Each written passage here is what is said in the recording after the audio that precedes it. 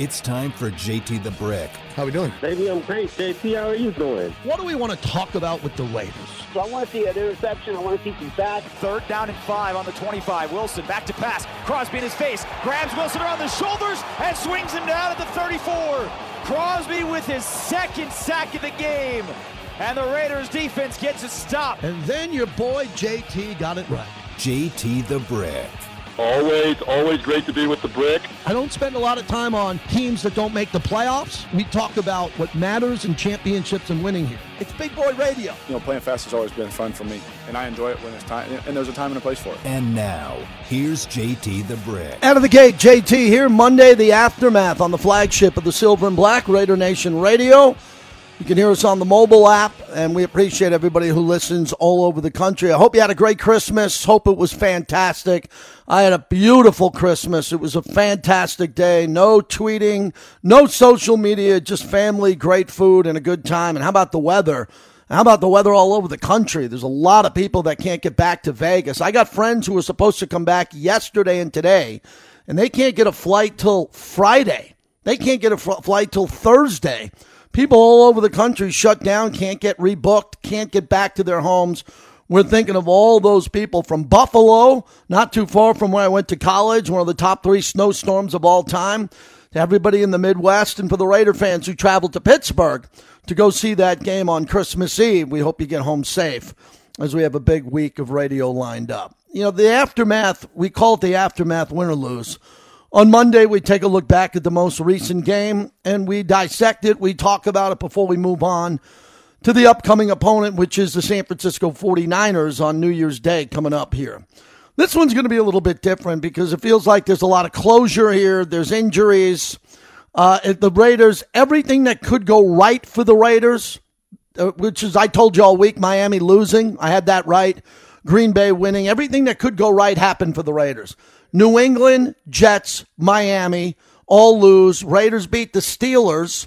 Then they're 1 game back, and they move past all those teams. You know that in the hunt photo you see? In the hunt would have had the Raiders first on the outside looking in with an opportunity to make it to the playoffs because Tennessee and Jacksonville, they're imploding as we speak. So a lot of good things happened, but the fact is the Raiders blew a golden opportunity, lost to the Steelers 13-10. On Christmas Eve, and it was another devastating gut punch to this season, a season like I've never seen before. I've seen worse teams, many worse teams than this team in Raider history in my 24 years with the team, but I haven't seen a team that loses the way the Raiders lose. And again, I don't blame people. I just run the radio show. I have no rules on the show other than one. Don't make it personal. You can call in on whatever you want to call in on. Just don't make it personal. Don't make it personal. But you can be critical of the coach. You can be critical of the quarterback. You can be critical of the defense, whatever you want. You know the show. If you've been listening for 20 minutes or 20 years, you know how to run the show. And we think we're really, really intense and really honest, even though some people can't hear that. They just won't hear it because they think, you know, JT works for the team. He's on the flagship. He's not going to say certain things. I think we say everything. Especially this year. This might have been my most vocal season of my life with the Raiders because I got to interview the coach. I talk to you. I do the round table. We do a whole bunch of things, and we have to fill time all week on the radio. And this year, there are people, really, let me pull back the curtain. There are people in major markets in radio who love this. They want chaos. They want chaos. They want the team to lose. It's better for ratings, and it is.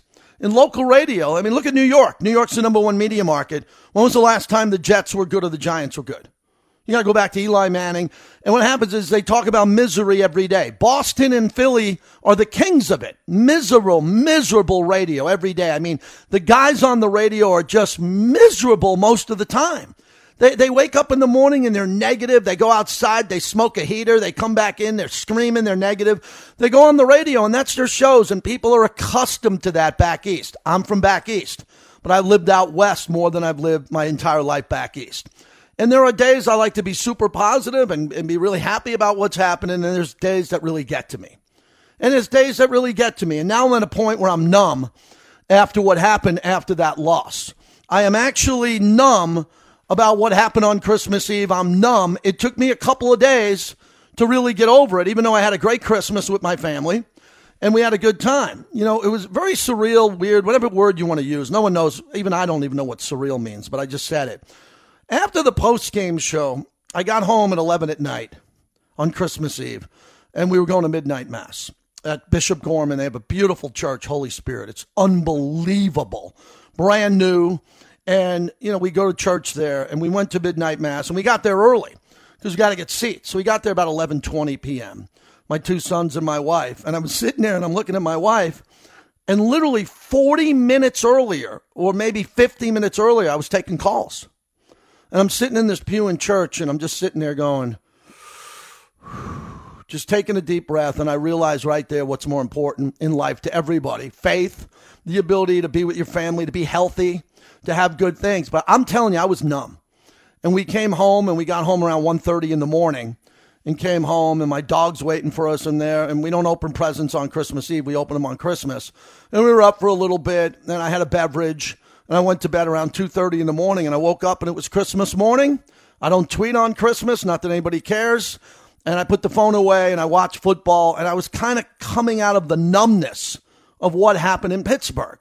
Because I was numb what happened in Pittsburgh because the Raiders were so much better than the Steelers. It was apparent on the first drive of the game. They're just a better team. And as I got it right all week long, I told you, if weather wasn't in play in regards to wind, we knew it was going to be cold. It was going to be freezing. But if it was okay and it wasn't going to tear apart the passing game, the Raiders had such an advantage in the passing game with a passing coordinator head coach, a 9-year veteran, multiple Pro Bowl, the best receiver in the league, two of the best other players in Waller and Renfro, and the leading running back, the number one running back in the NFL. The numbers were so overwhelming that the Raiders had an advantage on offense.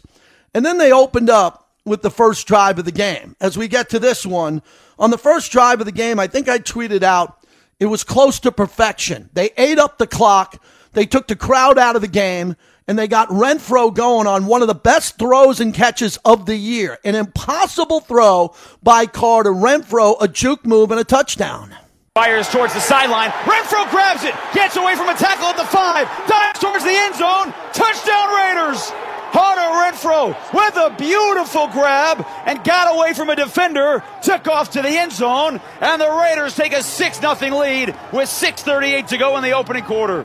That was absolute perfection. Jason Horowitz, Compass Media, on all the calls, as you know. So right there, the one thing I said to myself was, holy cow, Carr's throw was not affected by the wind, the weather. It was an impossible throw. It literally was. Look at that throw again.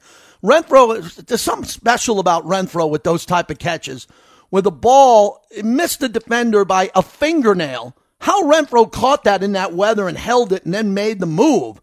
And you just look like, for me, I knew it wasn't going to be a rout, but I was like, that is just what I said all week. Weather's not an issue. Carr made a great throw. Renfro's involved in the game, and the Raiders are going to bury these guys. They're going to beat them. They're going to beat them by at least double digits because they're the better team. And then what happened after that is that the Raiders stepped off the gas again, and the Raiders did what they have done all year long. They don't play with a killer instinct. They don't put anybody away. They don't take chances. They play relatively conservative. They play historically slow at the line of scrimmage. And that's it. That right there was the game. Right there was the moment in the game where the Raiders had them dead. They had them dead right there. Or they should have been excited, which they were, and they had the game right there proving to the Steelers, man, this is going to be a long day. This is going to be a long day. The Raiders have come out, and they look incredible on this opening drive. But then I'm going to get to the next highlight, which probably is on my Mount Rushmore of most aggravated I've been this year. And that's a hell of a Mount Rushmore. It takes a 3-day tour guide to get you to the top of my Mount Rushmore of being disappointed. The end of the first half, the Raiders were up 7-3 with the ball. And they started to get a little bit of rhythm going here because I thought here they wanted to put up some points and get to the point to get going. So the Raiders had 1st and 10 at their own 25. 1:49 to go in the game. Carr, short right to Moreau for 9 yards. 2nd and 1. Jacobs, left tackle for 10 yards. Now, they ran the ball with 1:22 to go to pick up the first down. Then, which I cannot understand what happened here, at that point in time, 1:22, the clock goes all the way down to 42 seconds. 1st and 10 at the Vegas 44, so almost midfield, incomplete to Renfro. And then the next play, as we look at what was happening here, the Raiders were playing for a field goal. That's the point I'm trying to make. They were not playing for a touchdown with 42 seconds to go on their own 44. The next play, 2nd and 10 at the Las Vegas 44, 36 seconds to go. Carr incomplete to Devontae. Okay, you go to Devontae. Incomplete again on an impossible catch. I'll get to that later. 3rd and 10, this deep ball to Waller, which we're going to play, was to me the difference in the entire ball game, which I'll get to later. Let's roll the highlight. Shotgun to Derrick. Steelers bring a blitz. Raiders pick it up. Settles into the pocket. Fires down the field for Waller. Spinning grab at the 25, and he spun down to the turf at the 23-yard line. Timeout. Timeout on that play. Down to the Pittsburgh 21-yard line for 34 yards. They have 2 timeouts. They burn 1. They burn 1. And I said to myself at that moment of the game, you have got to attack the end zone 3 times. We watched last year, 1st and goal at the 9 in Cincinnati. 1st and goal at the 9, and they didn't attack the end zone. That's how the season ended to the eventual AFC champions.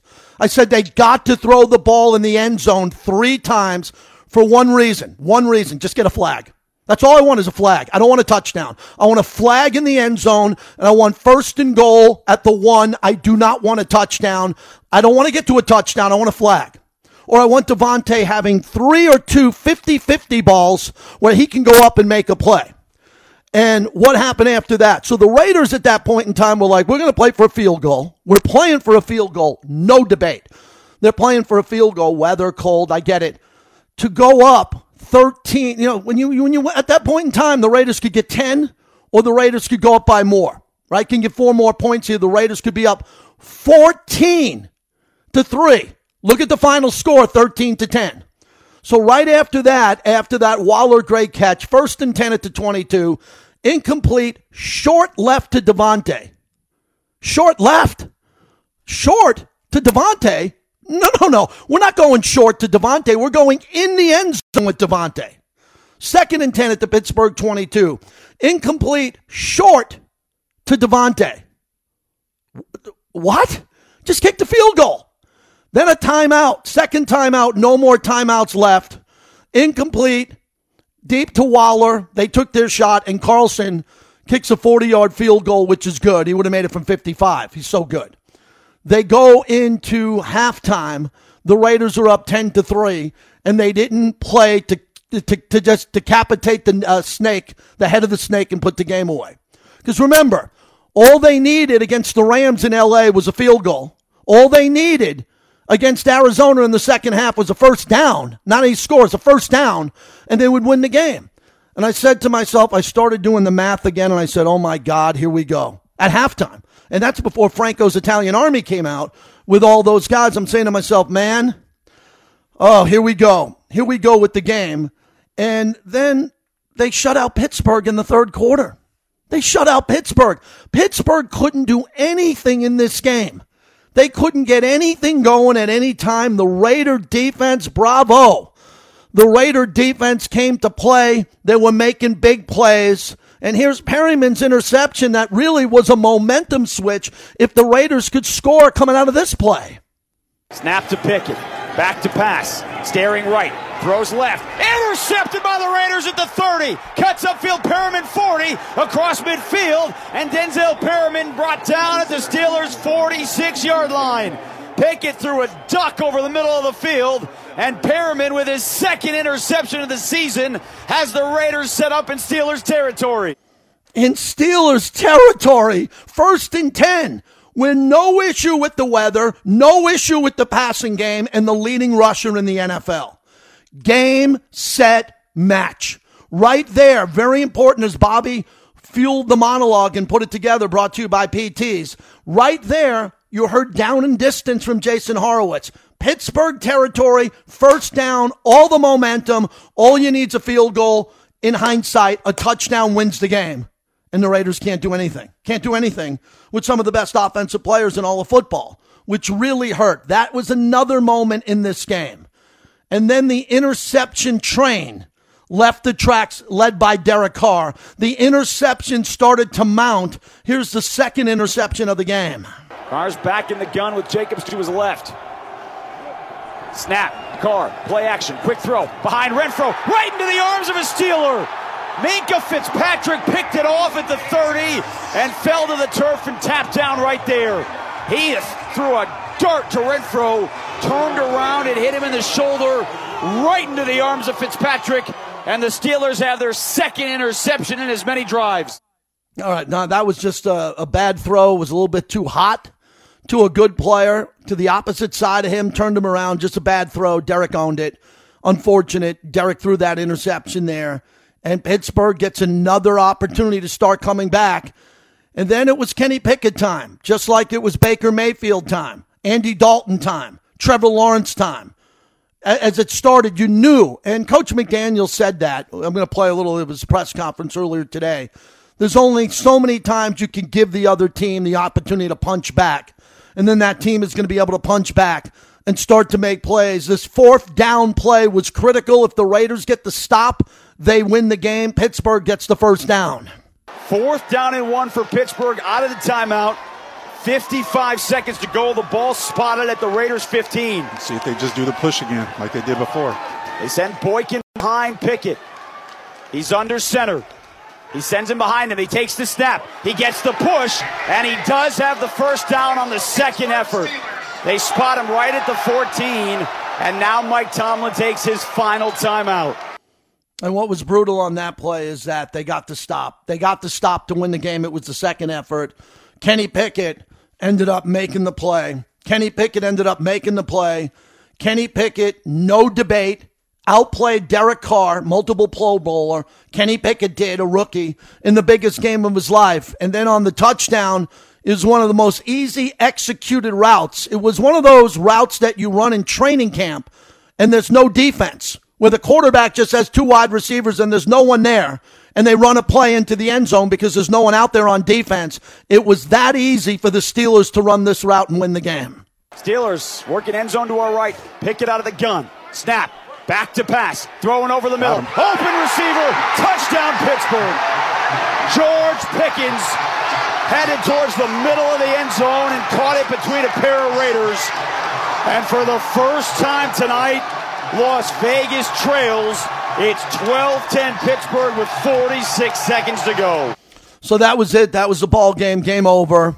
The interception to Renfro at the end of the game was really difficult because Renfro was wide open over the linebackers in front of the safeties.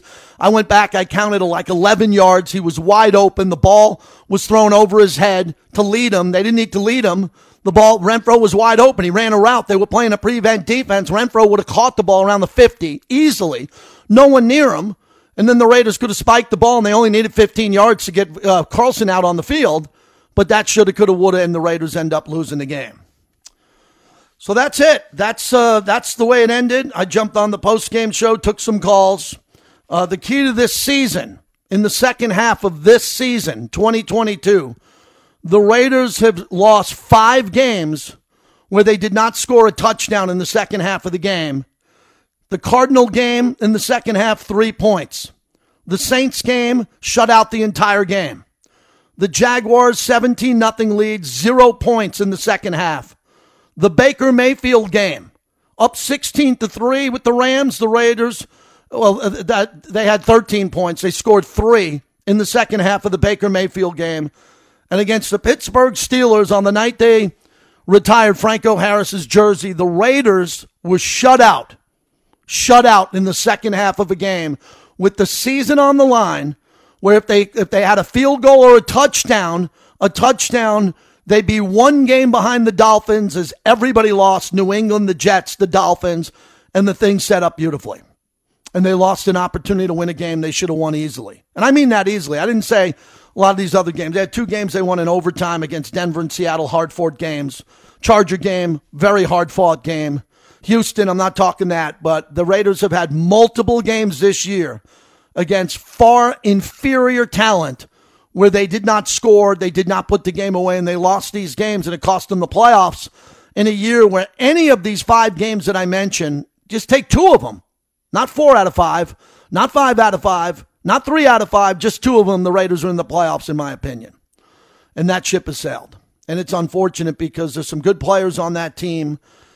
It was a gut punch again. The effort is always tremendous. I always preface that to say, I think the preparation is really good in practice. I've told you that. I think the effort is always outstanding. Okay, there's mental mistakes. Foster Moreau and the penalty on the face mask killed that game. But then again, there were so many other plays. I just played you a whole bunch. That really hurt on the Josh Jacobs 50-yard run. That would have put the game away. Pre-snap penalties, mistakes. Something happens from the practice field to game day execution-wise. Something happens with the plays that are run in Henderson during the week brilliantly, because if they're not, they run them over and over again. And those plays are not executed in the second half of these ball games with some of the best players in the league who can execute those plays and seem not to be able to do it with the game on the line. So all that's got to get cleaned up. All that's going to change. Obviously, we all know there's a lot of change coming up with personnel. We've been talking about that this year. We still have 2 more weeks to preview the 49ers, which we will. And we'll preview the Chiefs. We're going to do that. We have an off season after the Super Bowl. We're going to get into our Super Bowl coverage, talking about that. There could be some cuts. There could be some decisions made. That's what I call breaking news. We'll cover that when it happens. But that one hurt. That one really hurt because I thought the Raiders were the much better team. And, we spent the whole week talking about the Immaculate Reception, Franco Harris's unexpected death, Phil Villapiano, Raymond Chester came on. It was a big game. And the Raiders treated it like a bad game. They just can't close out teams. They can't put teams away. I am blown away. I am almost paralyzed to the words that I can't figure out how one of the greatest play callers of all time, a very good quarterback, an elite athletic tight end, a great developing slot receiver, and maybe the best receiver the Raiders have had since Tim Brown, can't move the ball. Can't move the ball with the game on the line.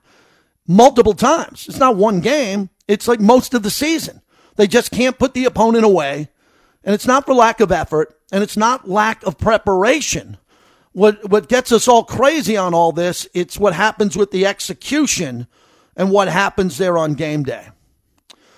That's the monologue. Obviously, we want to hear from you. There are times where fans disappear, and there are times fans come in. It's the holidays. I know people are traveling.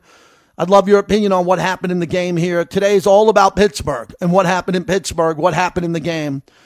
Of course, on sports radio, who to blame, who not to blame. How do you figure this out?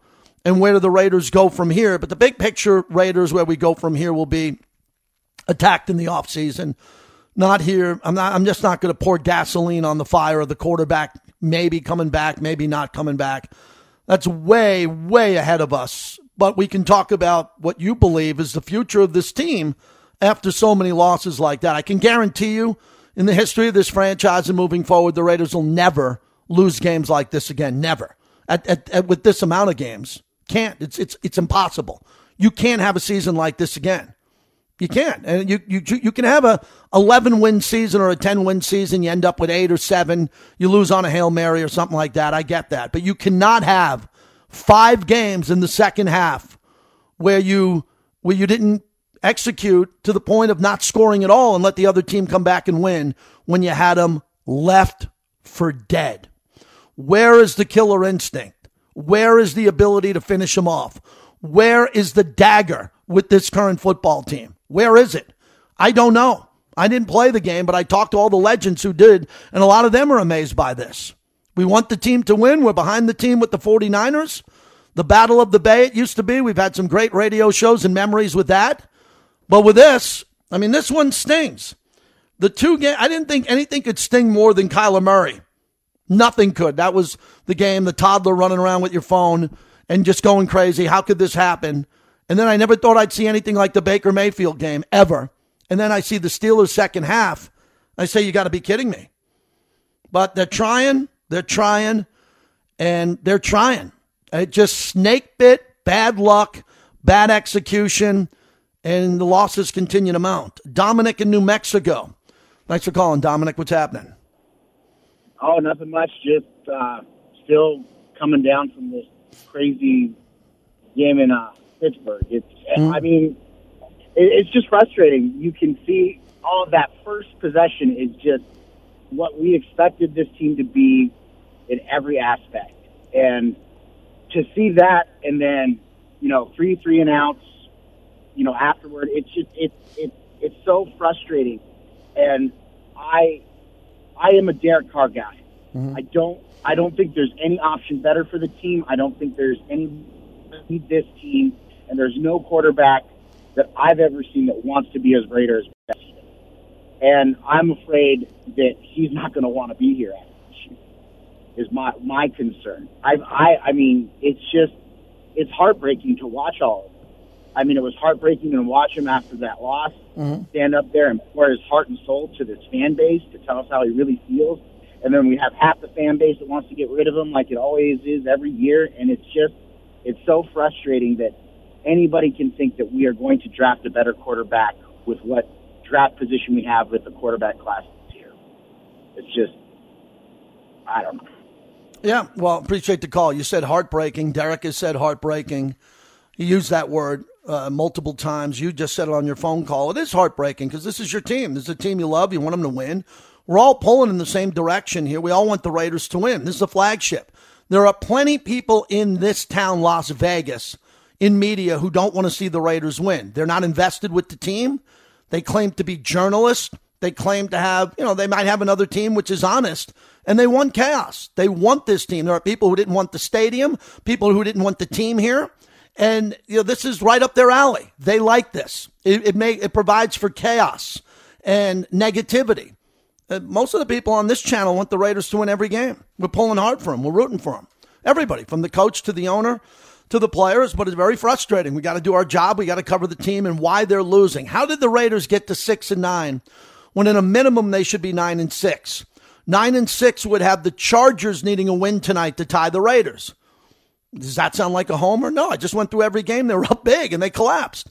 They didn't need to collapse in those games. They're too good to collapse. But something happens. They find a way to lose. And I go back to the preseason. How many times did Josh McDaniels stand up in front of you, the media, and everybody and said, we have to find a way not to lose before we can start winning? He said that constantly in training camp in the beginning. We got to learn not to lose before we start to win. What did he know? What did he know that we didn't know? He knew the roster, him and Dave Ziegler. They know who they have to get rid of at the end of the year. They know the contract status. What they were telling us at that time is that their record last year, they didn't say this, I don't want to put words in their mouth, but that 10 wins last year, they needed a miracle. They had to win 4 in a row. So I think they were as good as their record last year. They were well coached. They did some really good things. But as they looked at the roster and said, we want to get our guys in here eventually, we got to deconstruct this roster eventually because we know some of these guys, Leatherwood, other guys are not going to be good enough to be here. Those are hard decisions, and we got to win. And they prepared the team to win. And they were winning a lot of these games. And they were winning some of them easily. And they all fell apart. And that changed the whole backdrop of this season, unfortunately. It's one of the wildest seasons I've ever seen since covering sports. I'm almost at a loss for words, but I can't be because I get paid to talk.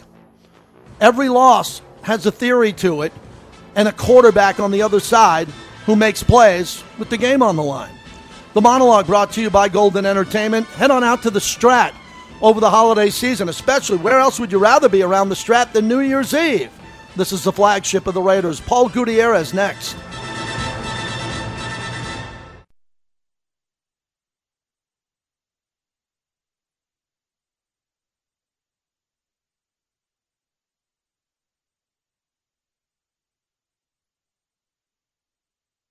My heart breaks. I just care so much, and when you don't do your best, you let your team down, let your organization, the fans down. It hurts. It breaks your heart. But at the end of the day, nobody cares. You get back up and you keep going. That's how we do it.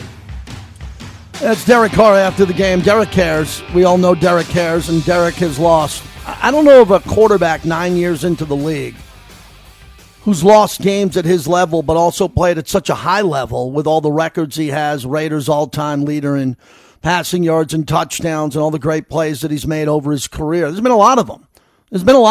And you can tell he really takes it hard because this continues to happen. Paul Gutierrez is going to join us here when Bobby tells me.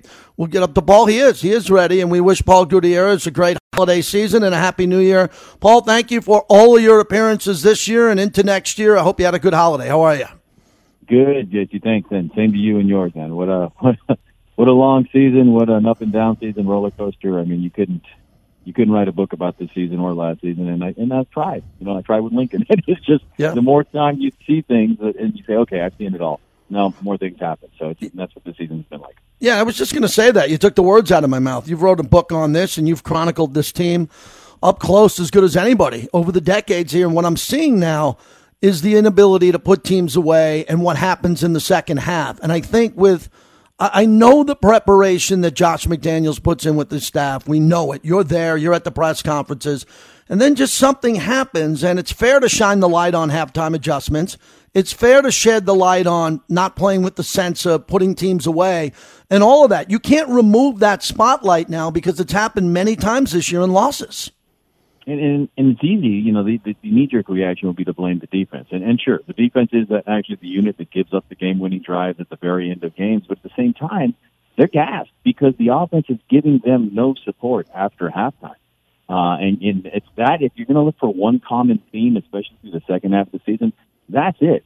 And then you start kind of peeling the onion back layer by layer and looking, wait a minute, they hired Josh McDaniels because he was supposed to fix the red zone offense. He was supposed to fix the halftime adjustments. He was supposed to do these things. And he had all these star players. Then you look at the individual players, Derek Carr especially. I've always said this, and I'm not the only one to say it, but quarterbacks get too much credit when things go right, too much of the blame when things go wrong. And when it comes to Derek Carr, it's always been this. He's not necessarily the problem, but you have to wonder if he's the answer. And if you have to ask yourself that question, you might actually have a problem. So, again, it's that riddle wrapped inside an enigma and a mystery and all that. And we got 2 more weeks to go, and guess what? The Raiders are still mathematically alive, and stranger things have happened, but I just can't see it happening this year. Yeah, what I'll remember this year from Derek is the degree of difficulties on throws that shouldn't be so difficult. The sideline high balls that even if Devontae, the best sideline receiver in the league, I mean, he's up there with D-Hop and a couple other great guys, but just not attacking the easy routes. Like Renfro wasn't here most of the year, but the pitch and catch stuff, like the 5-yard stuff on first down, and then on third down, the degree of difficulty on the sideline to make the play, and then throwing it out of bounds and the check downs. I mean, 3rd and 11 around here feels like 3rd and 30. I mean, this is the year. I haven't charted every play, but how many times they didn't throw to the sticks on third downs, on manageable third downs. I get 3rd and 25 and 3rd and 30. You just want to inside draw, set up the punt here, but I didn't think it would be this difficult with Devontae more over the middle of the field than all of these acrobatic sideline passes that half the time he has to make a miracle catch. Do you see that? I do, and it's a theme, and it's not, you change the actors, and it's still the same play, so to speak, because you're talking about throwing short at the sticks. I mean, we were complaining about this, or not necessarily complaining, fans were complaining, but we were observing this and noting it, even when John Gruden was the coach, when Jack Del Rio was the coach, with Derek as the quarterback I'm going to say for the past 5-6 seasons. And what you're talking about is definitely, even the playoff game last year in Cincinnati, JT, the final play of the game, of the season, of the series, everything that was going on, and the ball was thrown short of the end zone when it was 4th and goal. It's just one of those things where you scratch your head and go, what's really going on here? There's a fine line between putting a guy in a position to make a play and putting him in a position to not succeed. And when you're throwing short of the sticks, it's almost like it's absolving someone of the blame. It's like, hey, I tried to put my guy in a position to make a play. It just didn't happen. And when it comes to Devontae, the way his production has gone down significantly the past 3 games is a head-scratcher, whereas Mac Hollins' targets have gone way up. You try and figure that one out. But then you look at Derek's completion percentage over the past 4 games. Each one has been under 55%. And this is a guy known for his accuracy.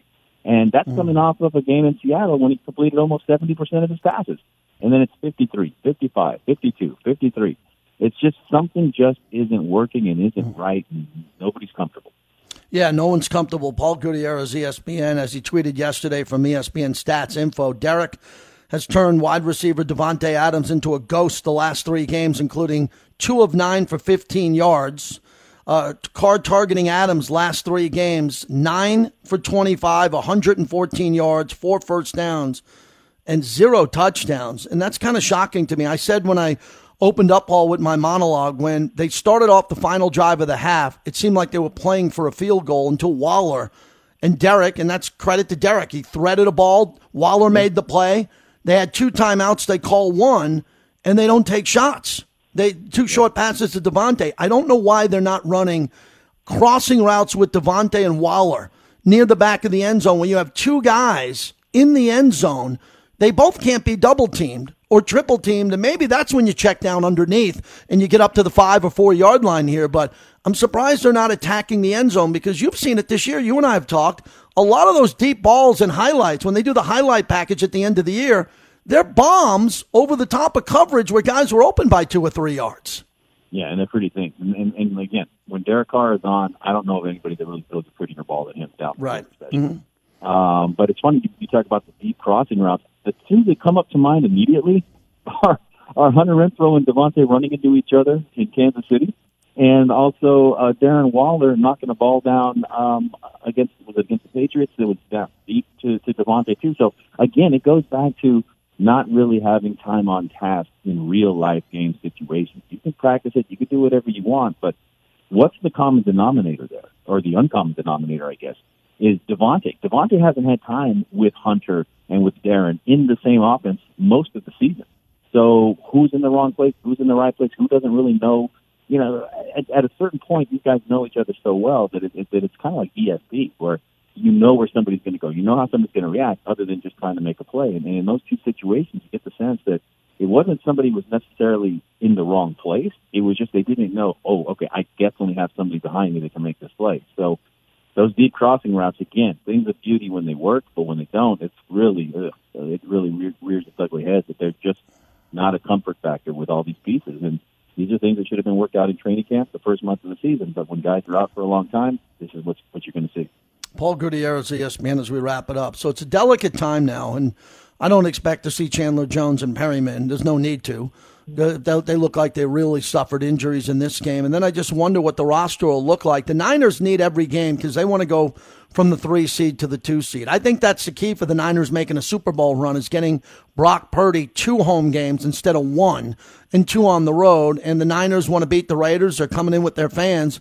What do you think the Raider roster is going to look like in this game from the quarterback position with his contract status and injury clause and no trade clause at the end of the year? What do you expect to see Sunday when the Niners come in? Yeah, it's interesting. I mean, beyond just the kind of double take when I saw during special teams and I saw Gutierrez out there on the back of a Raider jersey, Sebastian Gutierrez, the offensive line, like, oh, wait a minute, that looks kind of cool.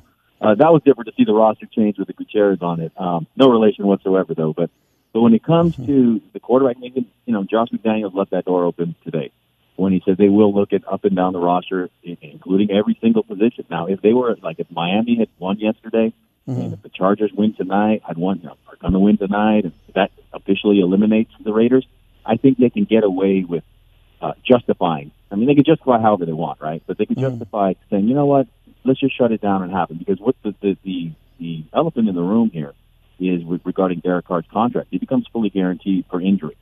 Now, if you keep putting him out there, and if that offensive line continues to be leaky and he gets hurt, okay, now you're kind of quote-unquote stuck with the contract, right? Unless you were really looking to move on from him.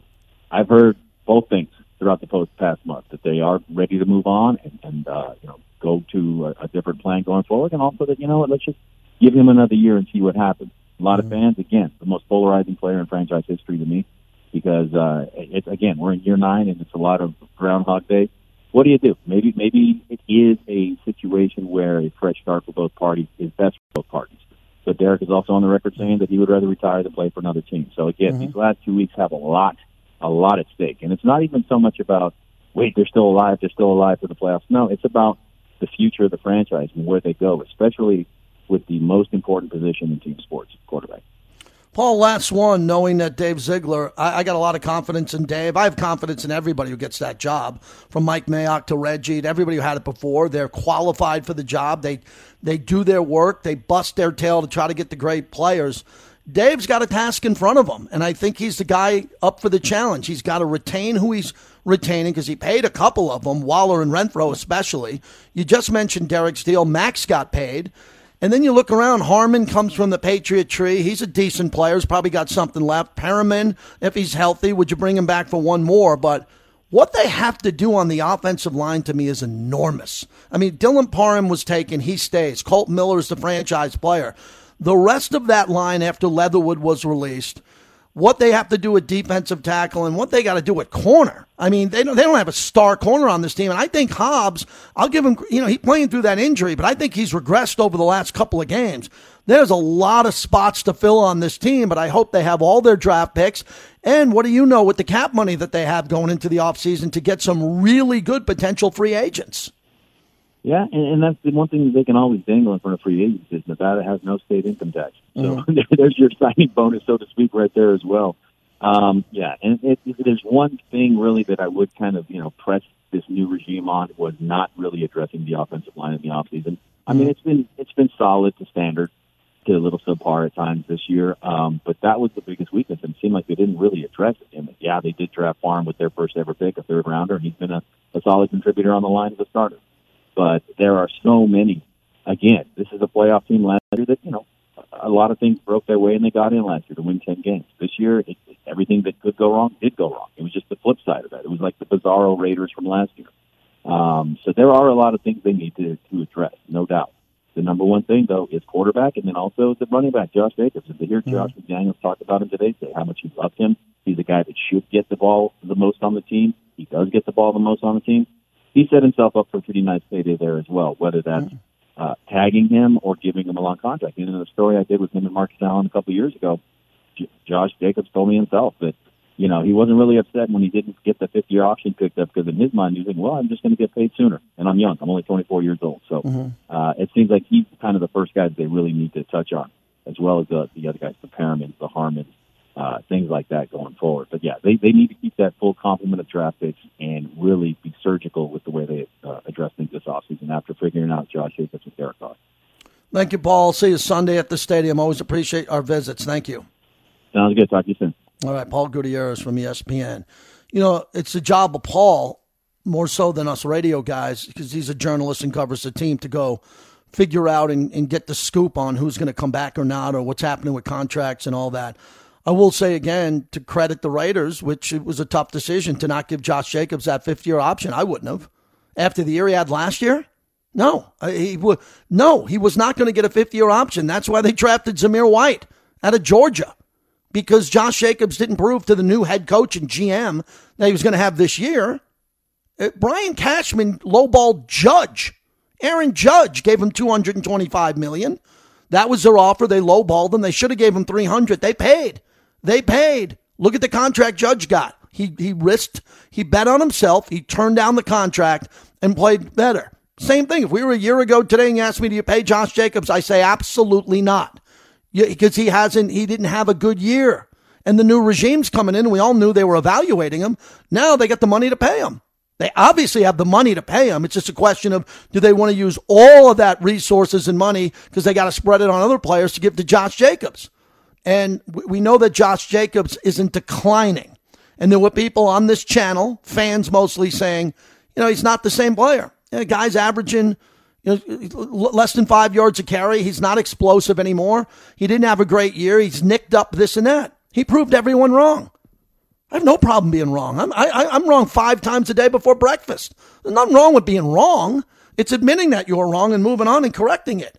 And that's what's going to happen here with Josh Jacobs. But I think reasonable Raider fans no one was calling me on this show saying, hey, pick up Josh Jacobs' 50-year deal. Hurry up, hurry up, hurry up. I didn't get one of those calls. We wanted to see how he would play, and he outperformed his contract. Congratulations to Josh. We'll have the Josh Jacobs sound leading off next hour. Hardcore Raider, thanks for calling in and waiting. Go ahead. Happy New Year. Merry Christmas.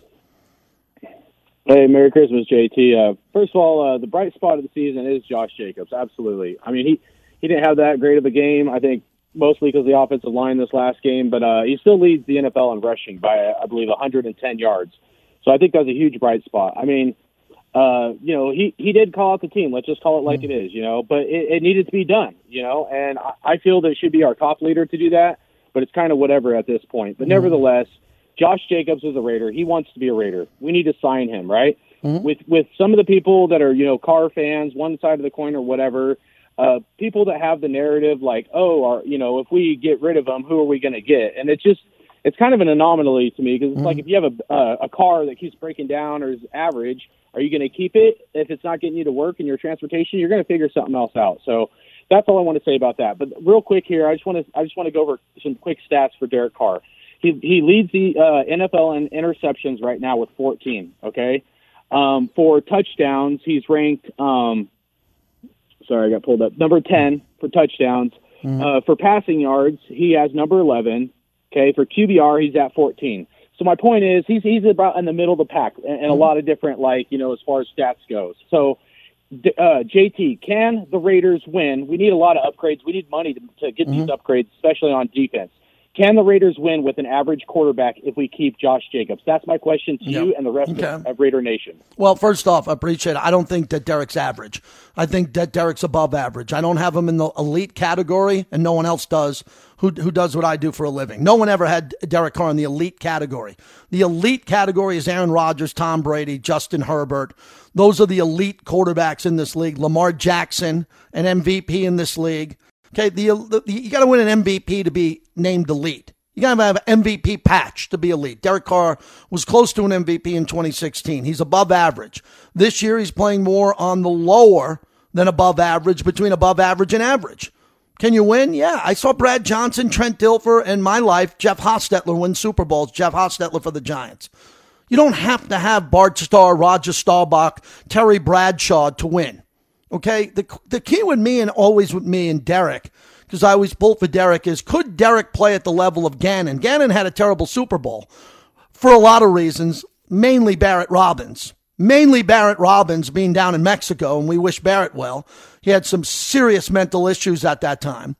But with Rich Gannon, who was a journeyman backup quarterback who played with some elite skills as a backup, and a starter at times, to say, Rich Gannon could be really, really good.